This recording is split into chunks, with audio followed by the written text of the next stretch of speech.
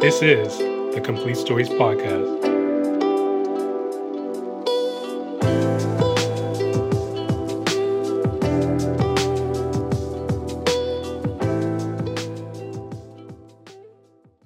The following stories are works of fiction. Unless otherwise indicated, all the names, characters, businesses, places, events, and incidents in this episode are either the product of the author's imagination or used in a fictitious manner. Any resemblance to actual persons, living or dead, or actual events is purely coincidental. All rights reserved. No portion of this podcast may be reproduced in any form without permission from the authors with whom the copyright remains. For permissions, contact thecompletestories@gmail.com or visit thecompletestories.com. The Killer's High by Mitchell Barrett. Hopefully, Giselle had stopped raving. Shale bent at the waist and shook out the tension from his lower back. After massaging his wide and sharp jaw, he mouthed to the double-sided mirror, "I have got a date at 7:45. I'll see you at the gate, so don't be late." He reached up and fixed an errant strand of hair, turning away from his visage to the sound of the door opening. "Detective Shale," Keller said, coming into the room. Shale hated Keller. He was a half-assed cop, but he was all rap. "I'm glad I finally got a chance to speak to you. I wanted to speak to you on the Mendez thing. But I think the more pressing issue is what you were doing with Giselle Fikri and where her sister is." Shale had been on the other side of the table many times before. He knew all the tricks and he wouldn't fold. "You want to wait for your union rep?" "My union rep? Nah, I've nothing to hide. We're just talking, right?" He smiled, looking up at the clock above Keller's head of thinning hair. "Right." Keller smiled, the arrogant prick. One hit to his feminine nose would drop him. "Who is this girl to you?" That was easy. "She's a friend of a friend," Shale said, thinking of this morning. 10 a.m. Cole Shale went to meet up with half the Swindler sister team in one of the penthouse suites of the V in Midtown. From what he'd seen of their videos on the gram, he knew they'd be something to look at. When he rang the bell, the door opened, and it was a rare occasion he had the urge to shout some lewd construction worker come on, like, "Do fries come with that shake?" He settled on Miss Fikri. We talked on the phone. He extended his hand to the modern brown goddess, who had on a skin-tight dress with a neckline that plunged down to her impossibly tight stomach, just above the navel. "Come in, handsome," she said, already working Shale. Yeah, this body definitely had some work done on it, Shale thought, as she waved him in with a, "Come on in, detective," all the while wiggling that ass. He tried to read it for natural dents of cellulite. She stopped suddenly and turned around with a smile. "Like what you see?" Shale didn't like her already. She was full of herself and covered that ugliness in Chanel, but it shone through. She was ugly. Actually, I was trying to contemplate, Aisha, is it? He knew it wasn't Giselle. They looked alike with the same killer dimensions, but they weren't twins. This was the older of the grifters. "Yes, I'm Aisha." "Wow, you really are a detective," she said, sardonic sexually. "Aisha, I was wondering, could a body as perfect as that be real?" She looked Shale in his eyes, smiling, head slightly downcast as she walked toward him. He readied himself to catch a slap. She grabbed both his hands. She put the left on her ass and the right on one of her bra-free tits. "You an ass or a breast man, Mr. Shale?" Tit man, generally, and I insist all women I fondle call me Cole. "Do they feel real, Cole?" Cole Shale gave a few generous squeezes to the dense gelatin-like ass and the overstuffed cotton candy bag-sized breasts. I have to say they both feel real. "Oh, then they were worth every penny." She started laughing, like really laughing. She was one of those who didn't care if anyone else enjoyed her jokes. "Playtime is over, Cole," she said after her laugh attack. Only then did he realize he was still squeezing her back, her front. He let go, knowing that had been her goal, to get him aroused and distracted. Her gold-digger version of hypnosis. "Is your sister going to join us?" "Giselle was called away, Shale. You'll have to make do with me," she said, sitting down and crossing her small butterscotch legs. "That's too bad. I was hoping to talk to you both at the same time." Well, sorry, Cole, but I think you'll find me a fitting conversationalist. I attended the Sorbonne. And before the police academy, I went to the Daniel J. Travanti acting school. This character you got going is convincing. What character is that? Glad you asked. Cole took a breath. This international sophisticated woman of the world.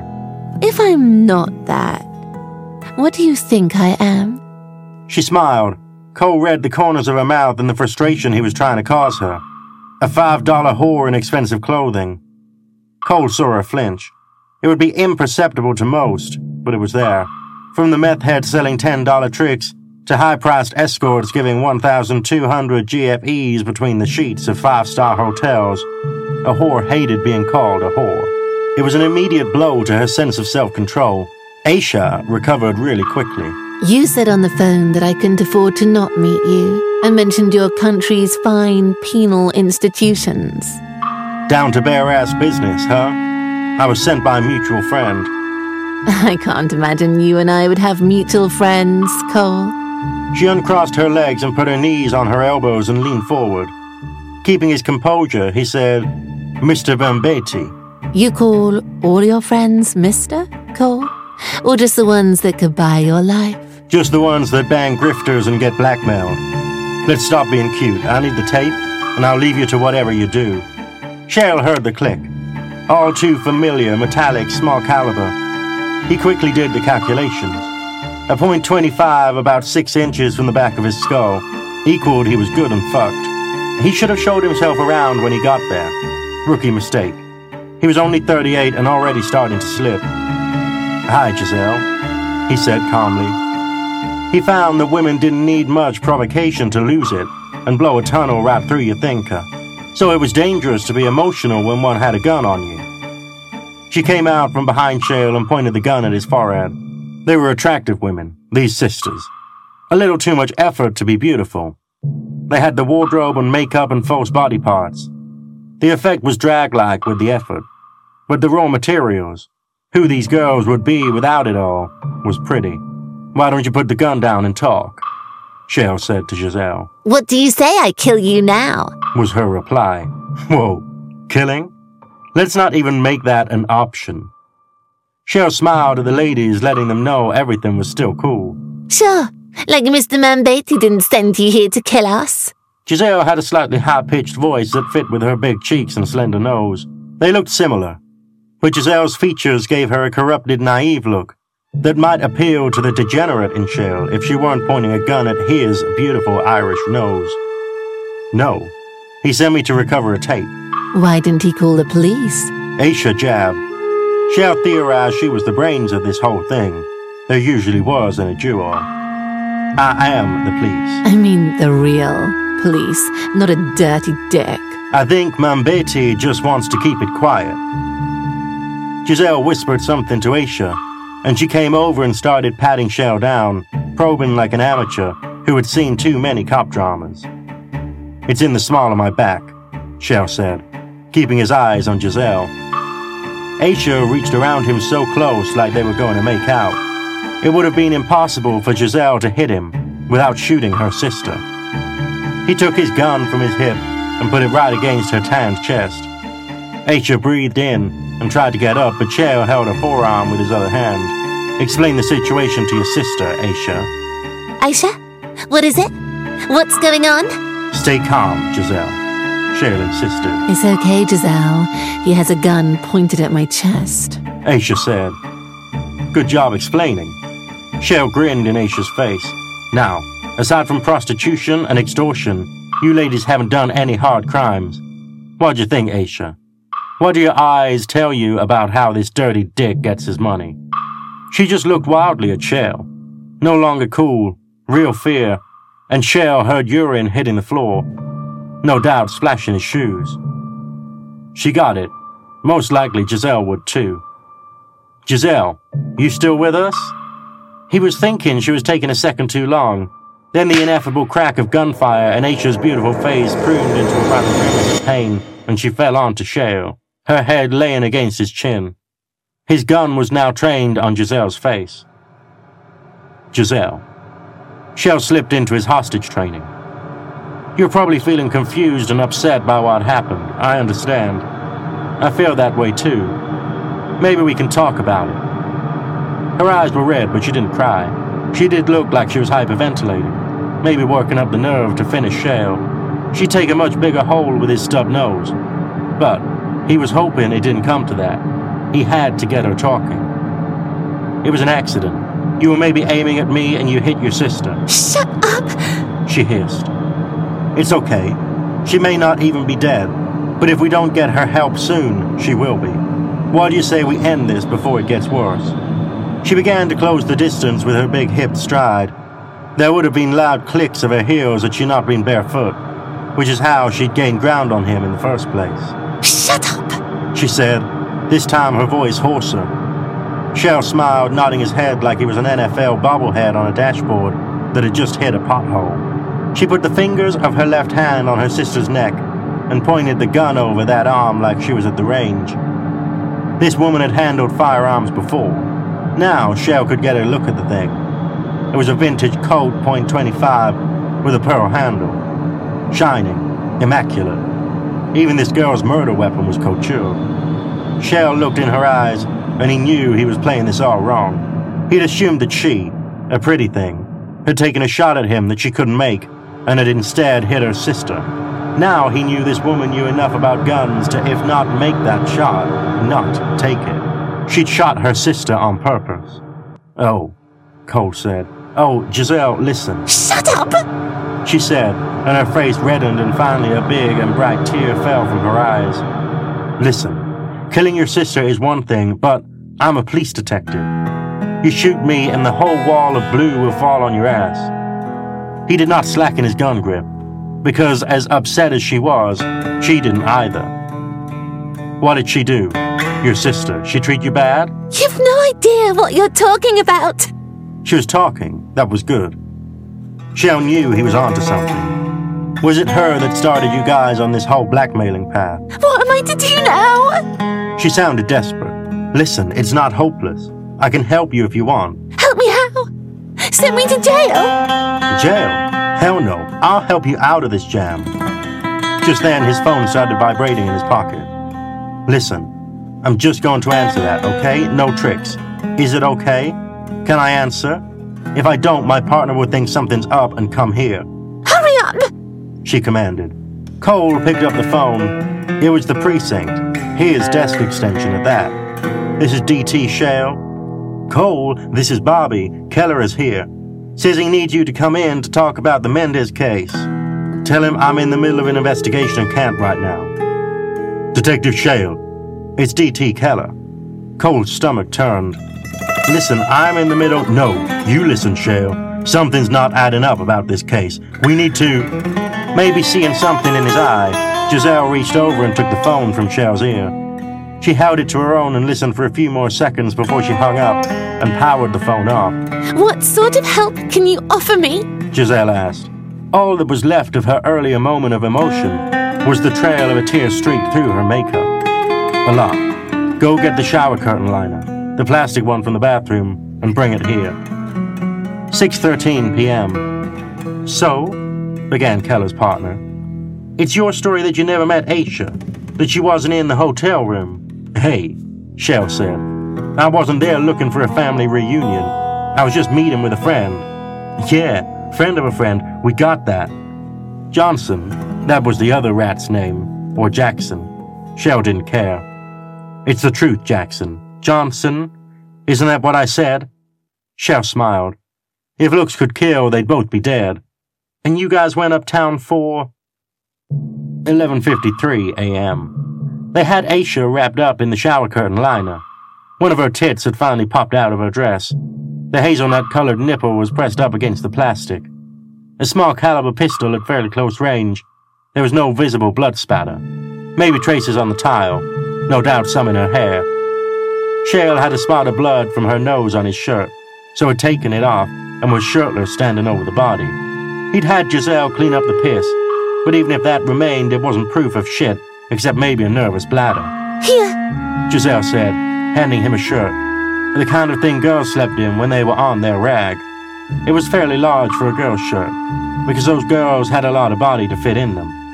It was black and pink with an abstract drawing of a woman's face on it, but it was safer than walking out with a bloody shirt on. So, listen, before I help you any further, I'm going to need something from you, Shale said, putting the shirt on. It was an odd fit, loose around the bottom, tight in the middle. Giselle looked at him, doe-eyed and innocent suddenly. Her programming kicked in, and she touched the neckline of her dress, nearly as low as Aisha's, and began to finger it, exposing that much more of her breast. What do you want? She asked with a glum pout of doubt and expectation. The tape, Giselle. I need the tape you have of my baby, Oh, she said. I mean... Listen, Giselle. You're out of wild cards. Give me the tape, and I'll keep you out of jail. Let's not forget I'm a law enforcement official that just saw you murder your sister. Now give me the goddamn tape. She went into the bag and felt around the lining, returning with not a tape, as this was the new millennium. It was a USB drive, small black, and on it, enough to send a small country Shale had never heard of into a fucking uproar. You got a condom? Shale asked. Once again, her doe-eyed come on, pulling down the top of her dress. Listen, honey, we are not going to bone in the middle of a murder scene. But I know your banger sisters got condoms everywhere. Go get me one. Off again, she came bounding back as she hurried and handed him a Japanese condom that boasted it was extra thin. He opened the wrapper and pulled his pants down in the back, moon style. He put the drive in the condom and knotted it while Giselle watched. He locked eyes with her as he shoved the drive up his ass with a grunt. He pulled his pants back up. Great, here's a $5, Shale said, digging in his wallet. Go across to the pharmacy and get a replacement shower curtain. Not long later, he stood in the bathroom door as Giselle hung the new shower curtain. Good. Now get me the biggest bag you got, preferably one of Aisha's. She came into the sitting area from the foyer with a suitcase that was large, but not quite big enough for a human body. Especially one with the expensive endowments this Aisha had added on. She could use a suitcase for her ass alone. He reached under her shoulders and looked up at Giselle, who stood there staring, mouth relaxed, brow slightly wrinkled. You want to grab her feet? Shale barked. Giselle sprung into action and grabbed her sister's feet, wrapped in plastic like yesterday's leftovers. They got her top part in the suitcase no problem. It was her hindquarters that would take a little of the old heave and hoe. Grab that trash bin by the desk, Shale said.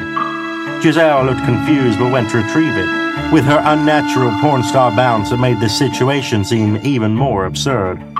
Hold it up about shoulder high. She held the bin up in front of her chest, arms bent at the elbows. Shale nodded his approval, then bent Aisha's lower portion of her body up over the top half and began to stomp on her spine and ass with his brogues. Gas pushed its way between the big, solid silicon cheeks. He began to feel her spine giving, the elasticity seeming to leave. Her legs no longer wanted to spill over the floor. He no doubt severed the spinal cord. He heard between his footfalls Giselle tossing her guts into the waste bin. He called her over as he covered her folded gold-digger sister with the hard top of the suitcase. Come, let's make use of your large investment. Come on, sit down. She sat on top of the case, eyeing Shale with a vicious eagle-like stare. Was it the wisecrack about her rump, or that she just watched him mangle the corpse of her sister? He hoped the zipper would hold, and luckily these girls didn't skimp on any item, including their luggage. He got it zipped all the way closed and fell to the floor beside it, out of breath and laughing, sweaty. Whew, that was a lot of work, Shale said. Giselle was looking at him, unamused. That was my sister, she said without a hint of humor in her voice. Whose head you put a bullet in. Your sister left the building. Now her corpse is a silicon-stuffed problem. Let's go. Cole had her pack a bag for her sister with her passport in it. Then a bag for herself with her passport in it. She had to travel light. Shale could see she hated to leave the possessions she'd amassed, but being on the lam was going to be a more quiet lifestyle than this social media darling was used to. They left the room with sunglasses on, Cole wearing a pair borrowed from the broken girl in the bag, gold aviators that wouldn't disguise him really, but the object was to just create reasonable doubt should this ever get to court. Can you be sure that was my client? The suspect was wearing dark glasses, that sort of shit. When Shale came in, he had been mindful of where the cameras were. Not hiding from them, just always facing away. The plan didn't change now. In fact, it was more important with a body in tow. They got to the elevator bank and a bellhop came from an adjacent room. "Sir, you should have called. I'll get the luggage trolley." "Won't be necessary," Cole smiled. He could feel Giselle's breath deepen. "We got it from here." But the guy kept on down the hall, no doubt hustling for tips. Cole saw him coming back, hand raised, toting the trolley. The elevator dinged and Shale hustled Giselle on. Hit L and punched door close repeatedly until the bellhop's calls of "Sir, sir," faded into the ambient elevator music. The elevator stopped at the 8th floor. Witnesses, close proximity, problems. Shale turned to Giselle and put his free hand on her waist. He would not let go of the handle of the suitcase that held the corpse. She looked up at him, and he pressed his lips to hers. She turned her head like she was disgusted, even though she was the one who tasted like upchuck and mouthwash. He was sure the couple that got on could see that. For their sake, and to get Giselle on board, he said, "Come on, baby, you know how I am when I drink." She seemed to catch on and pressed her collagen-stuffed lips against his. He moved the hand down to the back of her dress, and after a few seconds it didn't feel like an act. They necked until they heard the ding of the elevator, followed by the couple exiting and the bustle of the bustling lobby. She reached up and grabbed his face, roughly squeezing his cheek like a store owner that caught a neighborhood kid stealing. But she didn't do anything. That's when he saw it in her eyes, iridescent like batshit in a cave. Since his years out of the academy when he was a flat-footed rookie busting down doors of slums to break up domestics, he noted a phenomenon. He and his old partner Briggs, who was no longer with the earthen world, dubbed it the killer's high. People wondered how a housewife, after murdering her preacher husband, can find it in herself to destroy evidence and then put on an Emmy-worthy performance for law enforcement. How a sheltered daughter who teams up with a bad boyfriend to stab her parents in their sleep can find it in her to skip town and go on a 2-day party adventure. That is the killer's high. Shale liked to imagine the reason was the rush of adrenaline from the murder. Simple result of fight-or-flight response. Increase to the heart rate pumping blood into the muscles. Increase in strength. A flood of oxygen to the brain. A sense of lightheartedness follows. Then, they are looking down at the deceased. A major accomplishment, as they have deaded the asshole that has caused them untold amounts of shit. Shale imagined Aisha was either dead weight that had caused his presence in their hotel, or she was the founder of their business and had pimped out and oppressed Giselle. Whatever the reason, Giselle got that adrenaline rush after she popped her sister. But killing a relative is too much emotion. So when the adrenaline started to wear off and the disgust came about, especially watching a man she doesn't know stuff a suitcase with the remnants of her sister, her body needed something else, so it upped the endorphins. Her mind knew she needed for things to be alright, even though she did this horrific thing. So it sent chemical happiness into her brain, and the result was what Shale saw before him. A confused and exalted woman. The elevator door closed again, as they didn't press a button. He moved back and slapped her across the cheek, then dove back in, and they really went at it now. Yeah, she was as good as a parent-murdering teenage girl, hot and ready to pop. If he didn't have the stiff in the bag, he'd introduce her to the one in his pants. Somebody pressed the elevator, and they walked out holding hands. "Shale? Detective Shale!" Shale felt his nuts prune like 2 plums. He'd been spotted at the perfect time for a grand jury investigation. He had the split-second desire to book it, leave Aisha, literally holding the bag. After all, he had the USB drive held tight in his sphincter. He no longer needed her. But no, his fingerprints were all over this mess. A woman like her would more than likely drop the bag on the curb next to a pile of garbage where, even if it wasn't discovered by a hobo looking for something to sell, it would sit on the curb stinking, awaiting discovery. It was too risky. He'd take this body on, and so he had to turn his head, just slightly. Sean Scholes was wearing a t-shirt and bike shorts. He was a flatty, fresh out of the academy, that had just made the near-lateral move to the cycling unit. He was the poster boy for young, dumb, and full of cum. At 28, a full 10 years younger than Shale, he was all muscle and dumbbells and ready to charge into anything to prove his manhood. Only dumb luck would keep him alive till retirement. "Hey, Sean, what's shaking?" "Got a pickpocket. Hoping to get some footage from the hotel's perimeter cams," he said, giving Shale an overly enthusiastic handshake. Good. Hope you make a collar, Shale said. He could have said something derogatory about how Scholes' mother spent her Friday evenings, and Scholes wouldn't have heard it because he was too focused on Giselle's stacks. And you are?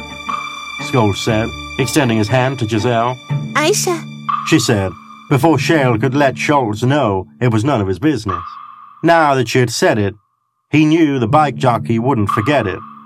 The transcript of the thoughts inside Shale's head will be something like, fuck, fuck, fuckity, fuck, fuck, fuckity, fuck, fuck.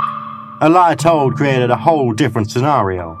Now, if they started looking for Aisha, Scholes would swear in court, just to make his bones, that he had seen Shale with her in the lobby.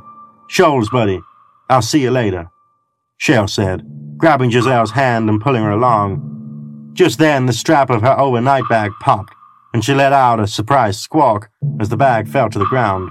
I got it, Scholes said. No, it's not necessary, Shale said, dashing for the bag without letting go of the more important bag he was toting, or the one with Aisha's passport on his shoulder.